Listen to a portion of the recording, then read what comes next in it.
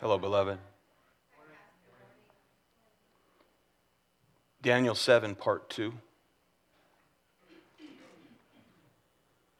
And be ready, if you will, to turn back to Mark 13. We ran out of time last week. So I just want to make sure we're clear of context.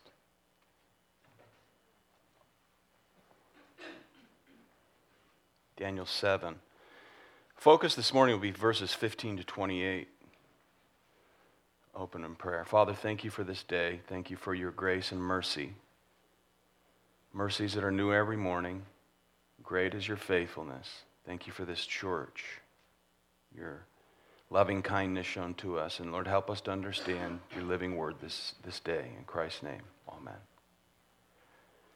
Verse 15, as for me, Daniel, my spirit was distressed within me, and the visions in my mind kept alarming me. I approached one of those who were standing by and began asking him the exact meaning of all this. So he told me and made known to me the interpretation of these things. These great beasts, which are four in number, are four kings who will arise from the earth. But the saints of the highest one will receive the kingdom and possess the kingdom forever, for all ages to come.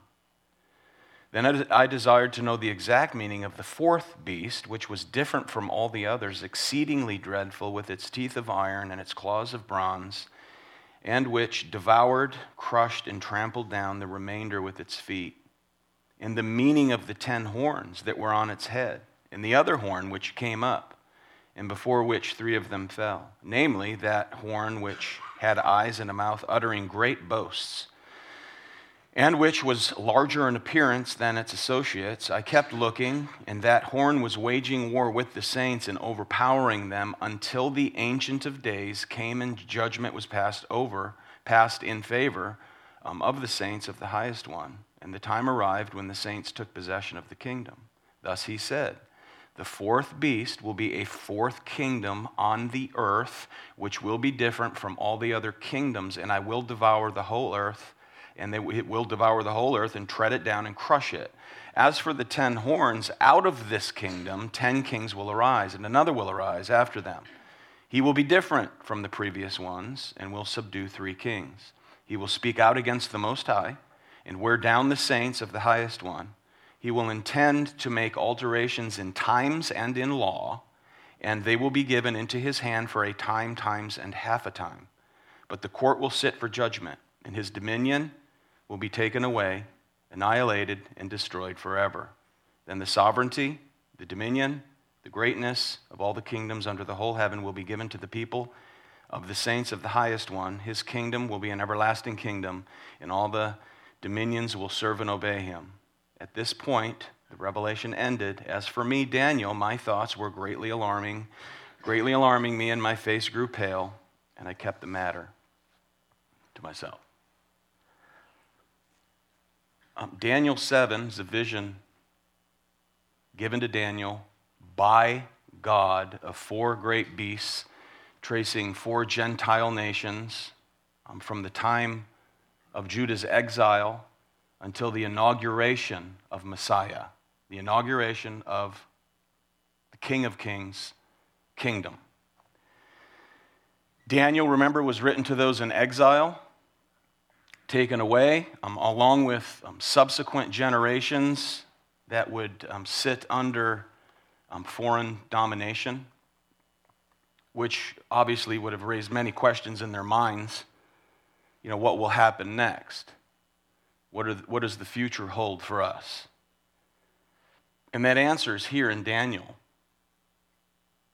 Daniel answers the question. Israel will be governed and dominated by 4 consecutive Gentile world kingdoms from the time of Judah's exile into Babylon until the coming of the king. Okay, so what of the promised Messiah? What of the kingdom? Well, that's answered here as well. And a careful reading and studying Scripture in light of Scripture provides the answer. The promise will be fulfilled, and the saints will receive the kingdom as promised. Now, remember, the Messianic kingdom does not arise from this earth. It does not come from out of this earth. The kingdom, his kingdom, comes down to earth from heaven. Jesus was clear. Remember when Jesus said to Pilate, "My kingdom is not of this world"? He did not mean his kingdom doesn't manifest itself in the world. He did not mean that it does not have incredible implications for the world, or that it wouldn't transform the world. It will transform the world, but it does not come from out of, it does not originate from this world. It comes down to. The source of his kingdom does not come from out of this world. Otherwise, Jesus said, my servants would do what servants of kings do. And what do? They fight. But my kingdom's not from out of this world. It does not originate from here. Therefore, they don't fight like that. His kingdom is brought about by God, brought about by the Spirit of God. It's a sanctifying kingdom. It's a life-transforming kingdom. It manifests itself within the lives of the saints. It's a spiritual kingdom. It's not based on temples. It's not based on buildings. And you can tell Islam, it's not based on bombs. Amen? It's based on God himself. The saints, they receive this kingdom because of their king who conquers sin and death. And there's only one. It's the Messiah. It's the Lord Jesus Christ. The Son of Man, we read, who ascended to the Ancient of Days, where at his coronation and exaltation, he was given dominion. If you look there in verse 13, I kept looking in the night visions, and behold, with the clouds of heaven, one like a son of man was coming. And he came up to the Ancient of Days and was presented before him. And to him was given dominion, glory, and a kingdom that all the peoples, nations, and men of every language might serve him. His dominion is an everlasting dominion which will not pass away, and his kingdom is one which will not be destroyed. Okay, recall Jesus' words in the Great Commission. All power and authority on earth has been given to me. Go therefore and make disciples of all nations. So Messiah established his kingdom. The saints receive their standing in that kingdom. They take possession of that kingdom, and they take in the privileges and the duties of citizenship within that kingdom. We hear Jesus' words to the disciples, go and make. Now, unfortunately, the majority of evangelical believers today want to interpret this with the Lord's coming to earth from the clouds. That's Christ's descent with regard to the second coming. But as we've seen, hopefully, we've seen this clearly, and hopefully, if not, we'll see more clearly this morning, this is not about his second coming, this is about his first coming. The prophecy of Daniel, the prophecies of Daniel are about his first coming. So turn, if you will, back, or forward rather, to Mark 13.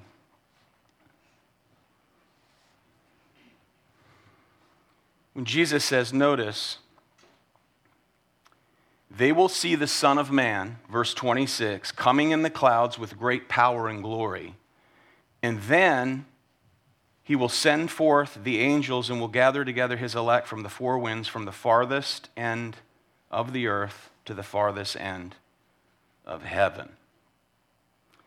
Okay, that is not a descent from heaven, but that is the Lord's ascent into heaven, the glorified God-man, Jesus Christ. So the result, in the context of Matthew 13, is the destruction of Jerusalem and its temple.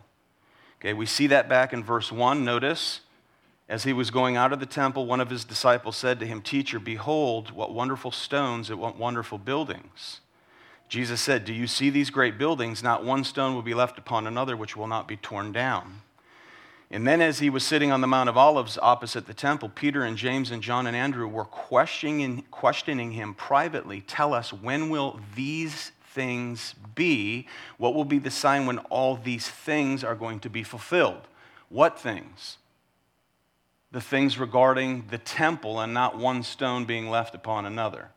Okay, that's the context to which Jesus speaks, and that will culminate in AD 70.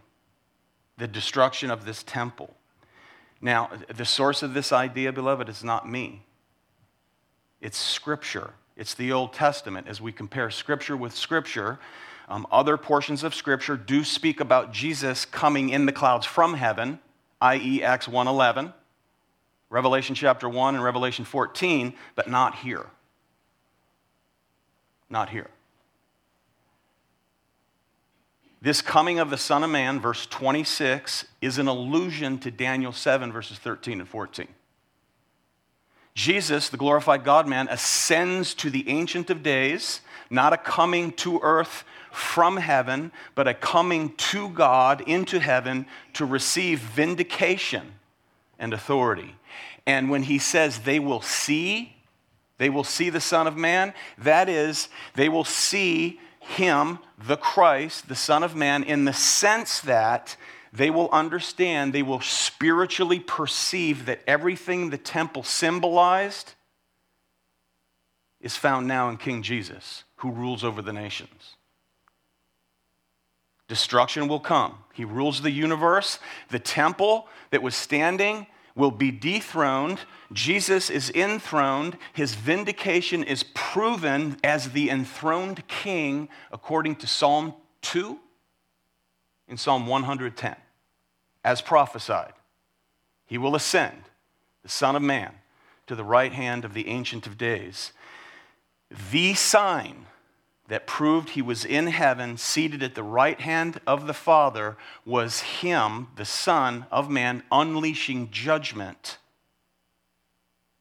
on Jerusalem and the temple. And then, okay, notice as you work your way through, Jesus refers to this as great tribulation.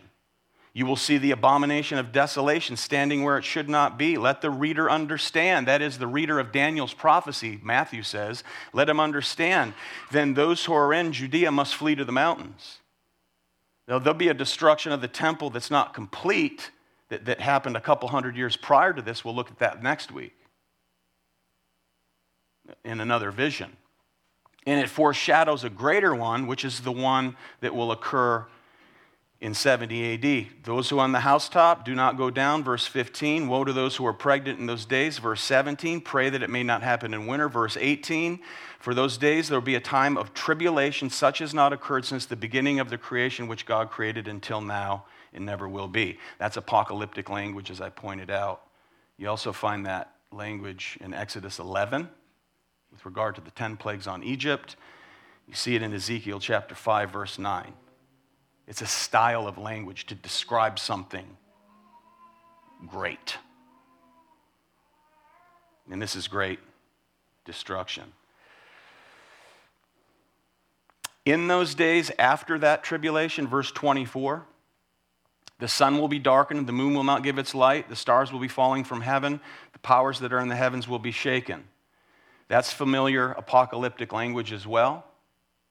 That is language that depicts the falling of nations. And that shows up in Isaiah 13:10 and Ezekiel 32:7. So Jesus is using language that's very common to the people in this day. Then they will see, that is, they will perceive Daniel 7:13 through 14 of the Son of Man coming in the clouds with great power. And then notice, from there, his coming in judgment, that's a reference to Old Testament language, and that is the coming of God. In the Old Testament, when we read about the coming of God, we're reading about his judgment. Now, notice this, angels. From there, The Son ascends, the Son of Man ascends, and it's from there he will send out his angels to gather his elect. Now, the word angels literally means what? Messengers. Okay, messengers. And that may refer to human preaching of the gospel throughout the world, i.e. Revelation chapter 2 and 3, the 7 churches in Asia Minor, to the angel of the church of Ephesus, right. To the angel of the church of Thyatira, right. That is, to the messenger of these churches, right. And then the Lord gives instruction and warning. Notice God gathers his elect by sending, literally, his messengers to proclaim the gospel. So in the context to chapter 13 is not in reference to an end-time harvest. It's not a secret rapture, but to the global growth of the Church of Jesus Christ, that is the extension of his kingdom throughout the kingdom age, and that is, up until this point now, the present age of the kingdom. He sends out his messengers from there. He's ascended. He's received power and authority, and from there he sends out his messengers to gather his elect from the four corners of the earth. Remember in Daniel's chapter 2, verse 35, the stone that was cut out of the mountain without hands? Okay, that's Jesus. It strikes the image.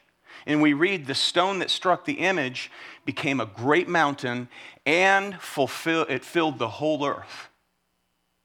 That's the picture of the kingdom growing. Daniel 7:22, and his saints possess the kingdom. Why? Peter tells us they are living stones. They are a spiritual house, a chosen race, a royal priesthood, a holy nation. Now, with regard to Jesus sending out his angels, if he's referring to literal angelic beings, and he may be, then he would be saying that by way of the preaching of the gospel to the nations, that work is attended by the presence of angels. Look at Hebrews 1:14. Angels are what? Ministering spirits set out by God to minister to those who will inherit salvation. In other words, God's elect. God's elect. So everything that Jesus describes in chapter 13, verse 1, all the way down to verse 30 is a reference to what will occur in 70 AD. Notice, truly I say to you, verse 30, this generation will not pass away until all these things take place. All what things? All those things in context to the destruction of the temple for which the disciples asked about in verses 1 through 4. All that. That's great tribulation. When you see this happening and that happening, the time is not yet, but it's near. Jesus goes on to say, but when these things happen, the abomination of desolation standing where it should not be, let the reader understand. Get out of Dodge. Get out of town. Run for the hills. And I will tell you this, of those people living in this generation will not pass until all these things take place. Notice verse 31. Heaven and earth will pass away, but my words will not pass away. But of that day and hour, what day and hour? When heaven and earth pass away, no one knows. Now you know the days preceding the judgment on the temple, but of a new heaven and new earth, no one knows that day. Not even angels in heaven, nor the Son, but the Father alone. Eschatology all cleared up now? Okay, back to Daniel. I want us to understand the coming of the Son of Man into the clouds. And Jesus in his teaching in Matthew 13. It's vital that we understand this because it's one of the most mistaught portions of Scripture in the world today, especially in America. Back to Daniel, chapter 7, verses 15 to 18 are a summary interpretation. And then in verses 19 and following, he's given his request. Daniel wants to know the exact meaning of the fourth beast, that is, the fourth kingdom with iron teeth and claws of bronze. The little horn, that is, that wages war with the saints and prevails against them. That's what he wants to know. Notice, verse 22. And he does so until the Ancient of Days came. Question, came where? To earth? No. Again, this is an expression from the Old Testament of God coming to earth in a sense, but coming in judgment. Coming in judgment. And this again corresponds to Jesus' teaching in Mark 13, from where we just read, of the Son of Man coming with the clouds with great power and glory, that is, with great judgment. Judgment. You know, in Revelation 2 and 3, 7 churches in Asia Minor, Jesus speaks to the church that if you do not repent, I will what? I will come to you. Meaning, I will come to purge the evil from out of you. I will come in judgment on the church, which precedes his final coming judgment to the world, for those of you that were in our study. Revelation. So it's language used of God coming in judgment. He will show, he will manifest his judgment in certain ways and in warnings for which he gave even his own church.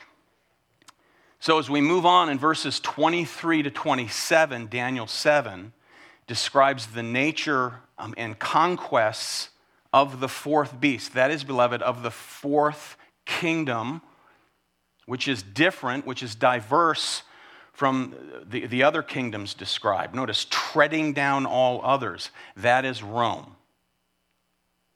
A very different kingdom. Now, Rome was unique in many ways. As mentioned last time, it was a republic. It had divided power for quite a long period of time.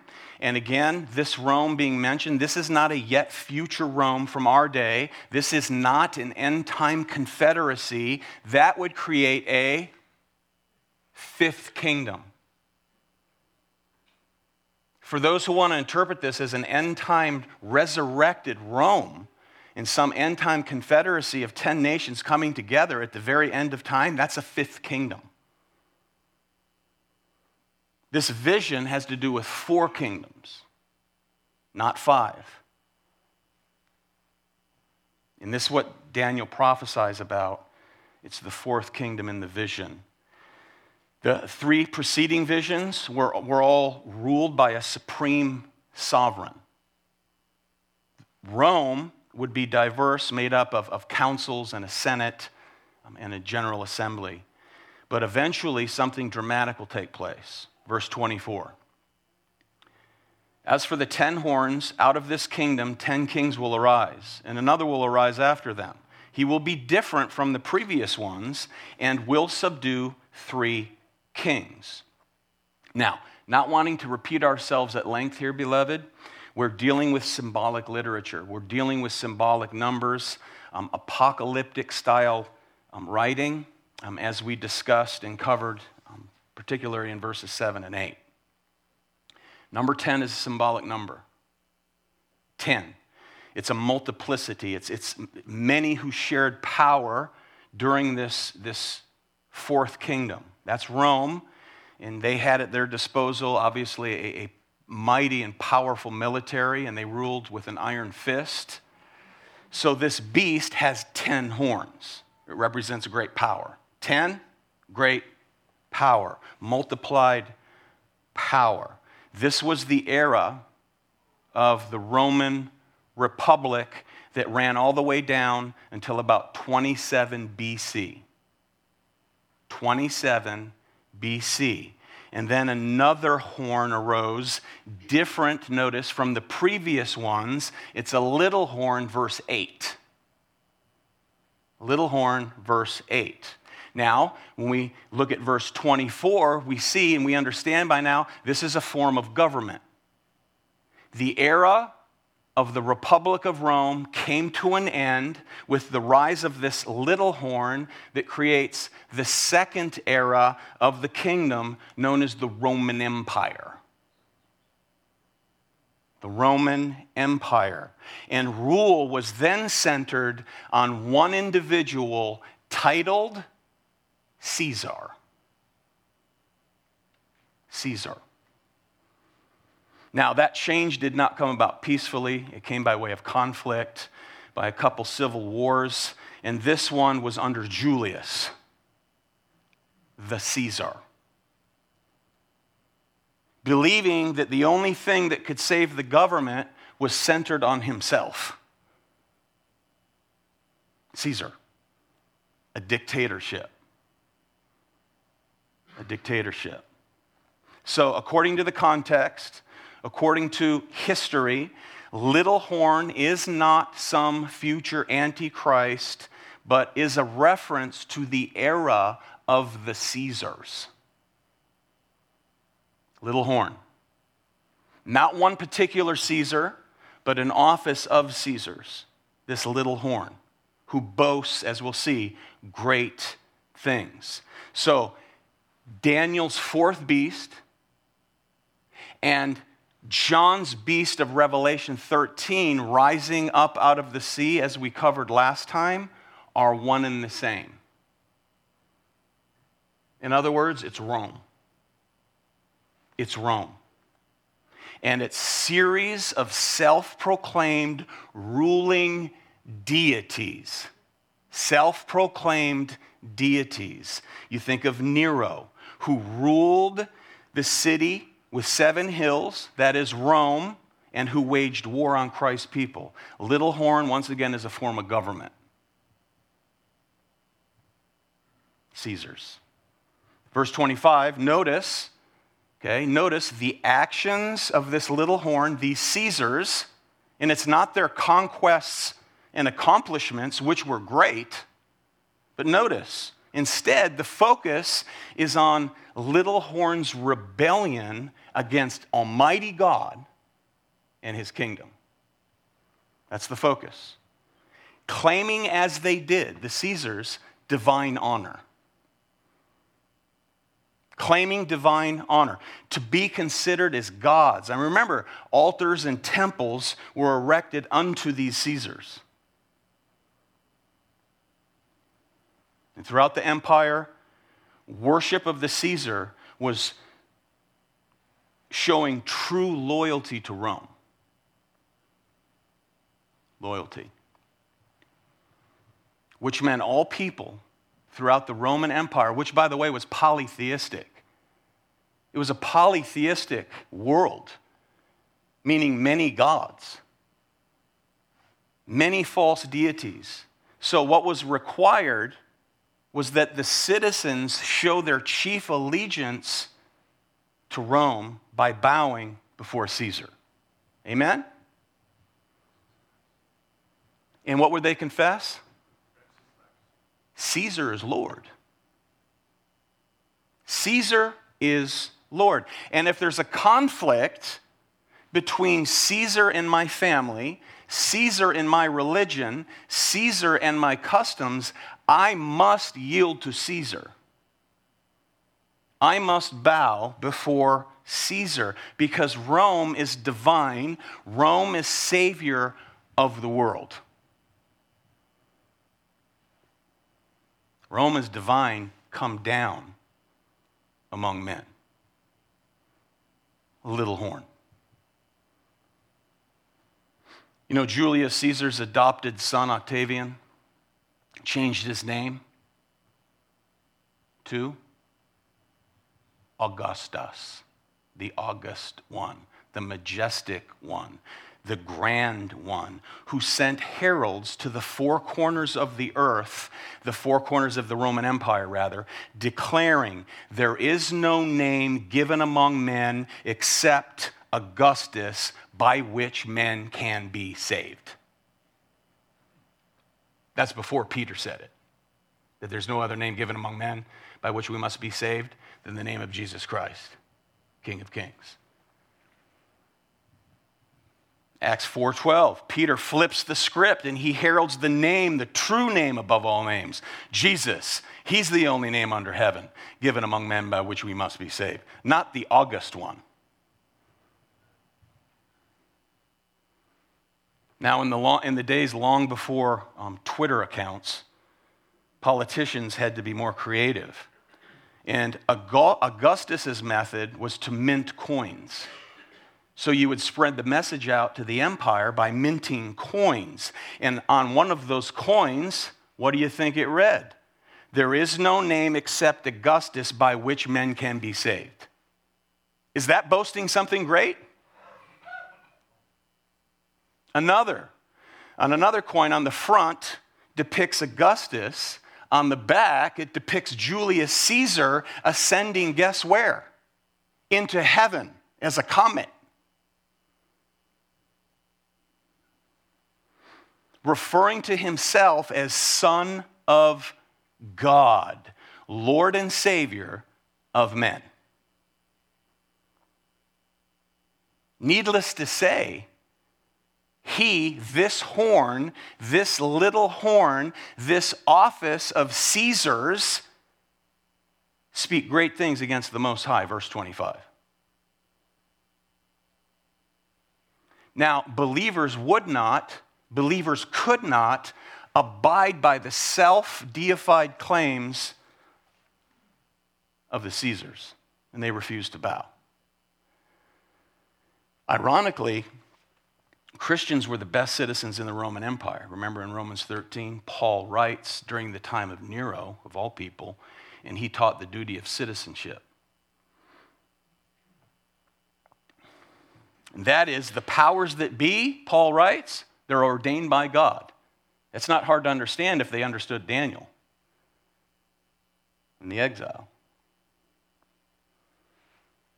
So the best citizens of Rome mercilessly put to death. Why? Because they could not say Caesar is Lord. They would not say there's no name, there's only one name under heaven by which men can be saved, and it's the Caesar. So they were put to death. So little horn, the Caesars, makes war with the saints. Notice he wears them down, verse 25. Wears them down. That means to wear away. Did they do that in the first century?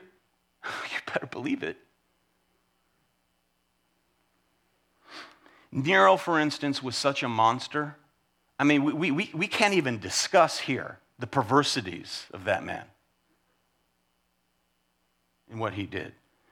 Other Caesars persecuted with torture, banishment, confiscation of Christians' property, destruction of their meeting places, and ultimately death.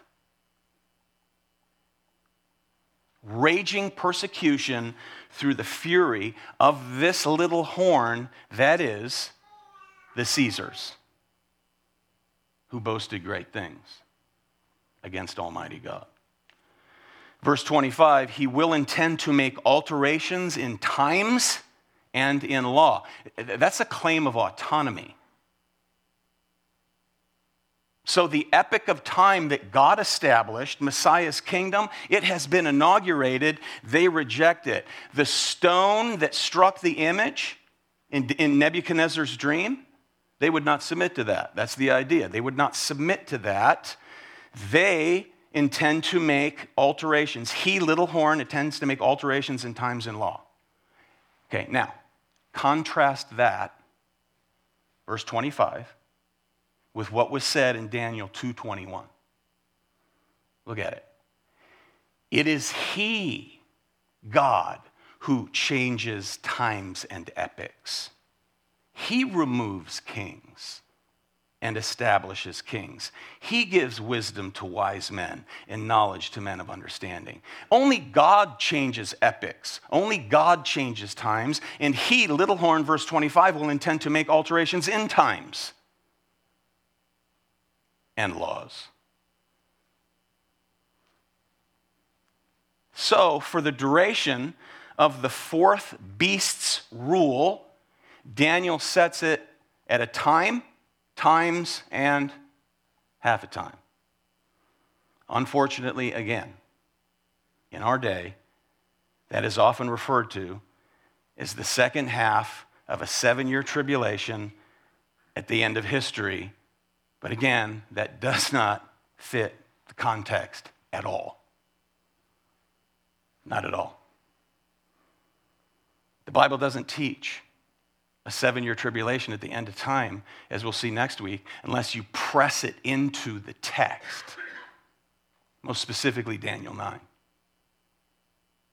Because if you think God has a plan for ethnic Jews and a plan for his church that are distinct from one another, you've got to get the church off the earth to have this 7-year tribulation and the rebuilding of a temple, of all things. Pretty creative. So again, 42 months, 3.5 years, 1,260 days, a times, time, and half a time are all synonymous terms for a limited time of tribulation. Tribulation. A restricted time where the wicked seem to be triumphant. 7 is a number of wholeness. 3.5, if you will, is a broken 7. It's not complete. They don't have full control. They cannot wage full war and annihilate God's people. There's no way. This is a time given that is temporary, though they suffered a long time. We will see when we get to the messianic prophecy in Daniel 9. That is interpreted in John, I should say in the Revelation by John, as a reference to the entire time between the Lord's first and second comings. That is tribulation.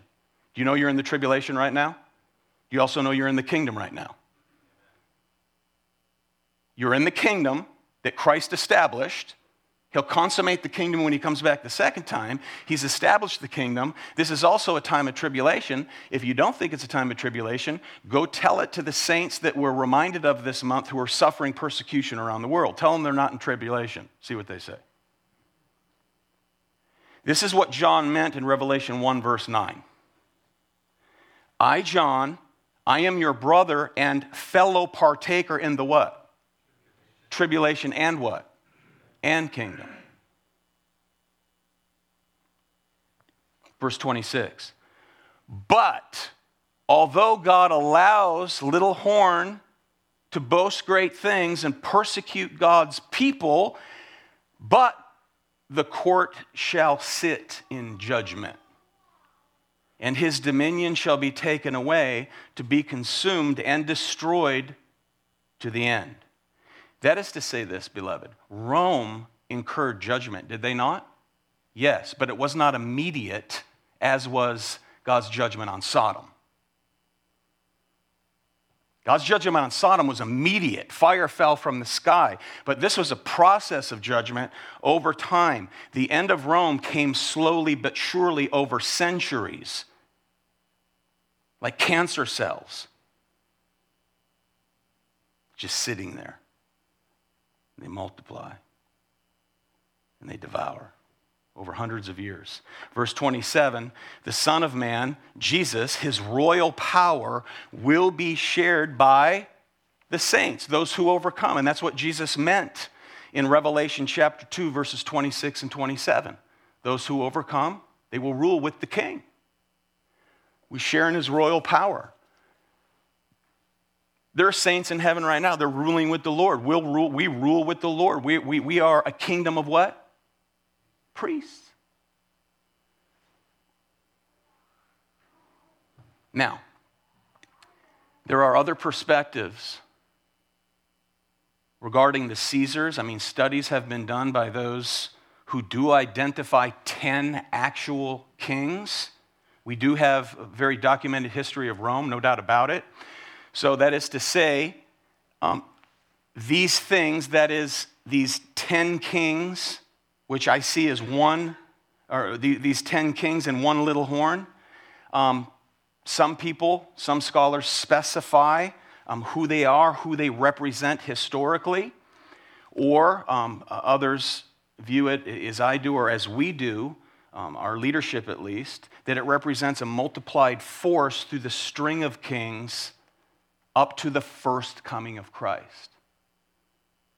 in those early years of the church. That's open to question. If you want to identify 10 kings historically, that's fine. Those things are up for question, and that's okay. What I do not believe is open to question is that this passage is referring to some future tribulation period, some future antichrist, which creates a gap between the beast and the 10 horns. I don't believe that's up for question at all. I mean, you might put it up and question it, but not rightly so. It doesn't fit. An end-time 10-nation confederacy out of which this antichrist arises, that is this little horn. It's not here. Because all of these images are part of the what? The fourth beast. The fourth beast. The fourth empire. When that stone that was cut out of a mountain without hands shatters the image. And undeniably, that has to do with the first coming, not the second, of our Lord Jesus Christ. You follow this? You see this, beloved?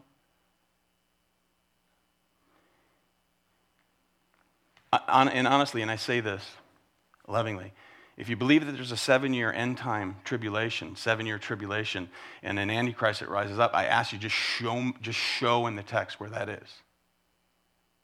From where do you get that? You know, I told you I tried to adopt that view, and all I could do was regurgitate the scenario. And when I studied it, I couldn't support it at all. The stone that grows, the stone taken out of the mountain, grows, we read, into a mountain, and it fills the whole earth. That is the kingdom age. We're part of that. It covers the earth. It's still spreading. So that is to say, Daniel 7, beloved, is a vision certainly not of the Son of Man who sits on a literal throne in Jerusalem as premillennial dispensationalism teaches. What is it that all the Jews ever wanted? The majority of Jews, what did they want? A literal king who sat on a throne in literal Jerusalem ruling a political kingdom. That's what they wanted. A political Messiah. That was the goal of history in their eyes. And that is what dispensational premillennialism believes. Jesus sitting on a literal political throne, ruling the nations in a political fashion, that's the same error that the Jews made.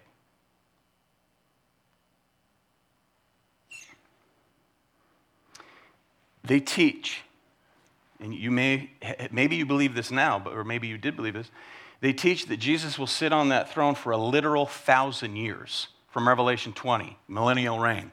And we've taught what that means. What we believe that truly, clearly means. But they teach that he'll sit there for a literal 1,000 years, after which there's another fall. Another fall. Does that make sense? Not according to Scripture.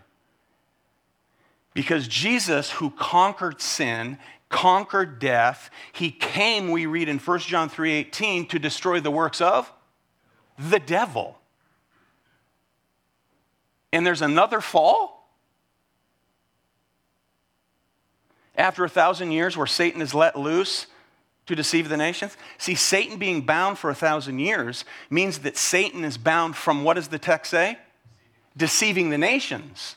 The nations are no longer deceived because the gospel is spreading out to the four corners of the earth, and it's changing one life at a time. The kingdom spreads. The stone turns into a mountain and covers the earth. That's happening now. After the millennial reign of Christ, which is now, whatever it looks like that Satan is released to deceive again, maybe that is now. Maybe he's presently doing that. Maybe we do see a great falling away right now. But I don't believe you can support any stance that he sits in a literal throne ruling the world politically. This is the reign of the Son of Man. He did not establish that kind of a kingdom, a political kingdom. This is a spiritual kingdom.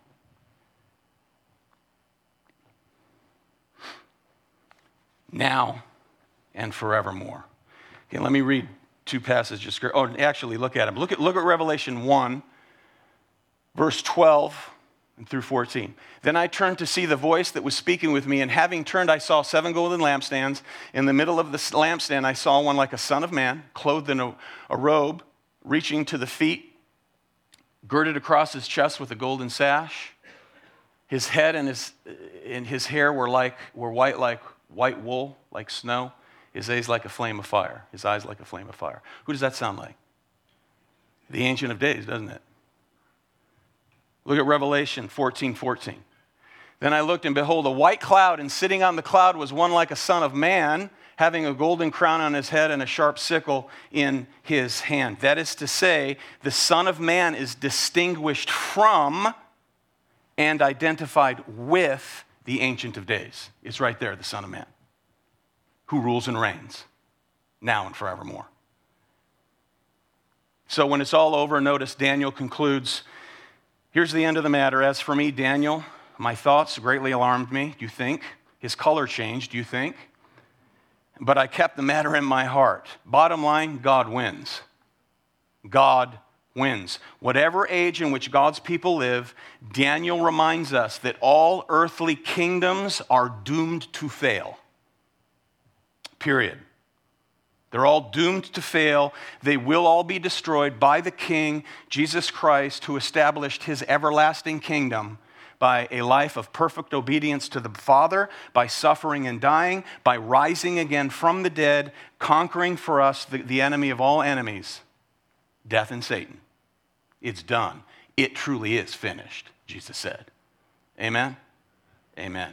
So the same one, this Jesus, will return to the earth, raise the dead, judge the world, making all things new, consummating at his second coming the kingdom he established at his first coming.